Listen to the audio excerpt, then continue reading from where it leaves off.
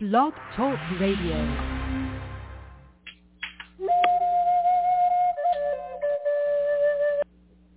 Well, hello, this is George Gomond, and welcome to the show. I'm trying to do these more often, but it seems like got to be in the right mood or got to get a subject to talk about. So I thought about the purpose of life. Now, I know that's a big topic, and how do you get into the purpose of life?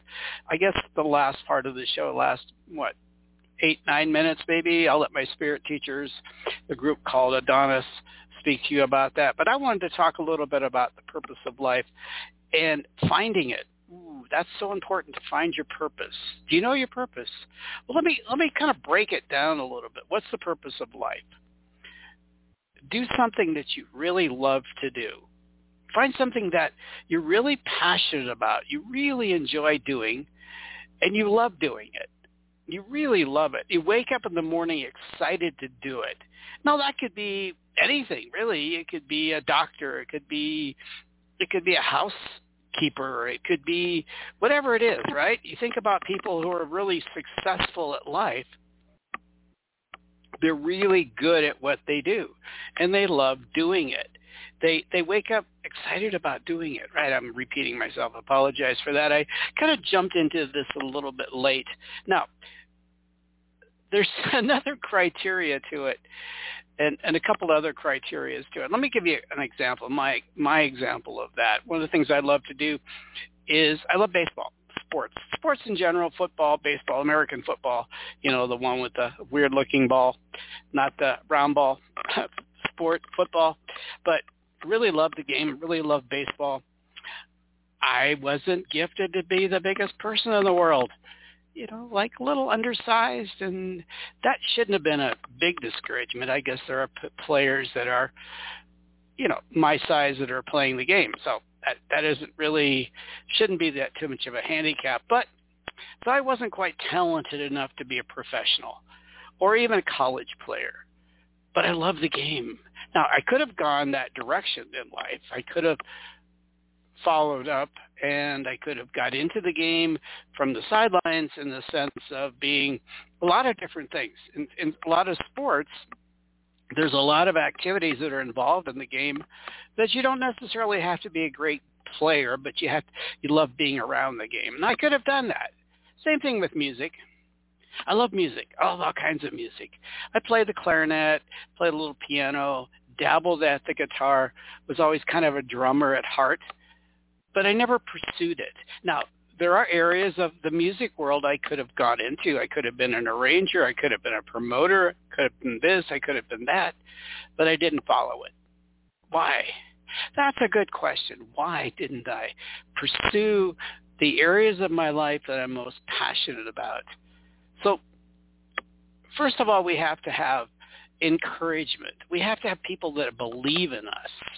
Let's say that you're a musician or you're in the music industry, and you need people that kind of believe in you, that say, you know what, you may not be a great piano player, but you're really good at this, or really good at that.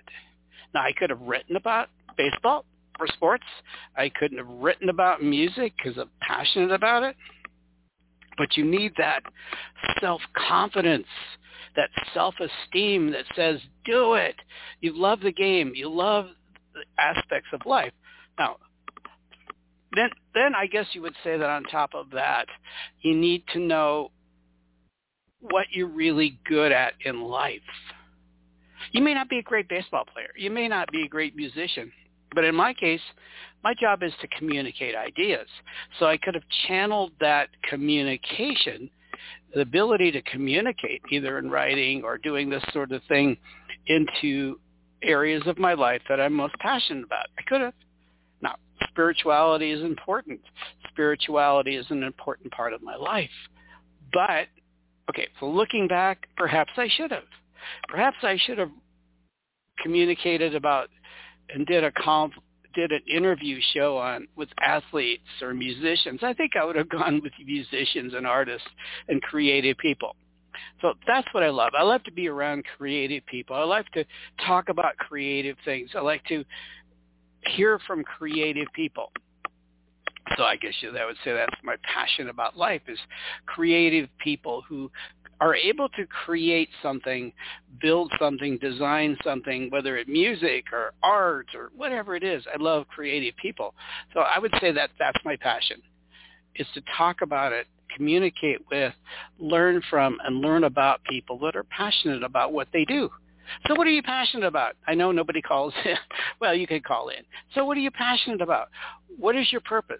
Now, let me switch gears, and I'll let my spirit guides talk to you about that.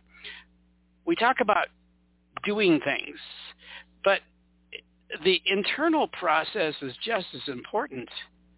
The internal process would be how you feel. It's to feel good. It's to feel joy. It's to be happy as much as you possibly can. That's the purpose of life. So if you're pursuing something, let's say music or sports or whatever it is, the whole idea is to feel good and be able to adjust your attitude, adjust your thinking to feel good, to be happy, to be joyful, to pursue that. But why don't people feel good? Why don't people feel good about what they're doing? They're passionate about it. And I'll let my spirit guides talk about that, spirit group. Why don't people pursue what they love? And why don't they just continue to do it? Why don't they feel good? I mean, look at athletes and musicians and creative people. They end up being alcoholics or drug addicts. They end up committing suicide or self-destructive. But why? They have all these beautiful things going on because they're not happy. So let's talk about that. Why aren't they happy? Why do we have to be passionate about it and love something and then be self-destructive? Why? What do you think? Okay. So I'll let my spirit teachers talk to you about that. I thought that was an interesting way to get into this show and let them communicate to you about why would you do that? Why would you be so passionate about something and love something so much and then be self-destructive? Good question, right? So I'm going to turn the rest of the show or next few minutes over to my spirit teachers, and let's see if they want to comment on that particular topic. It's an important topic.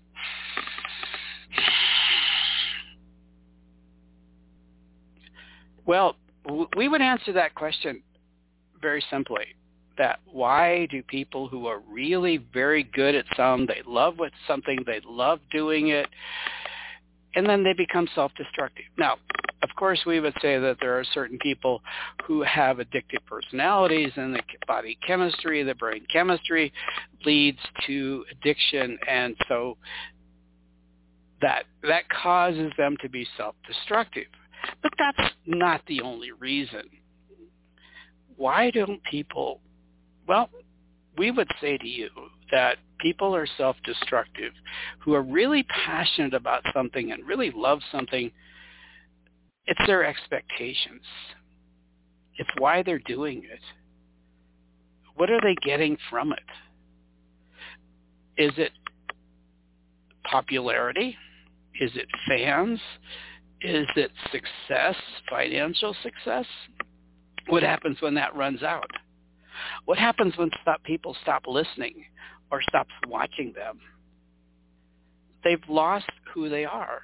They've got caught up in a false belief about themselves, that the belief is, I should be happy. I should have joy in what I'm doing, and I should be able to channel my love for something in many different areas. That if I'm no longer popular, if I'm no longer seen as number one in whatever I'm doing, it doesn't mean I'm not successful. It doesn't mean I can't maintain my passion for it, my love for it, that internal joy that I get from doing it or being around it. So they get lost in self-defeat. The belief system, well, you have to maintain this level of success to be good at something. No, you don't. You just have to love what you do. You just have to be passionate about that area of your life and continue to use your talents and abilities and rechannel your talents and abilities so that you maintain your happiness. We'll give you an example. Let's say a person who's a musician and they're really successful at it. Now, we're going to leave off the destructive, the personality thing of addictive personality, but once they're no longer popular, are they giving up on music? They shouldn't. They can still play. They can still influence people. They can still channel that love for music. They can teach. If they can't teach, they can create music. They can help others to create music. They can become an arranger.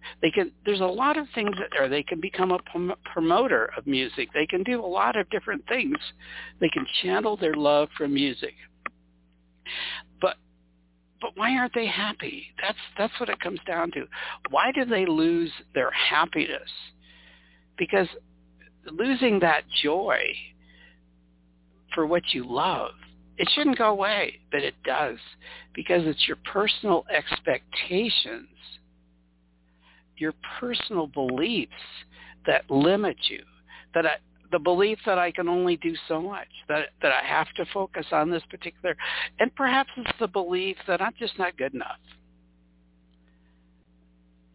The belief is that perhaps I'm just supposed to focus on this one thing, and that's my only purpose. And so they don't surround themselves with people that promote who they are as a person, as a human being.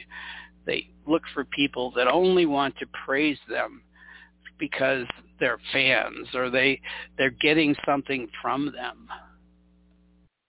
So if you're really good at something, if you love doing it, there's so many different ways of channeling that passion, that love, and whatever it is. You can write about it. You can speak about it.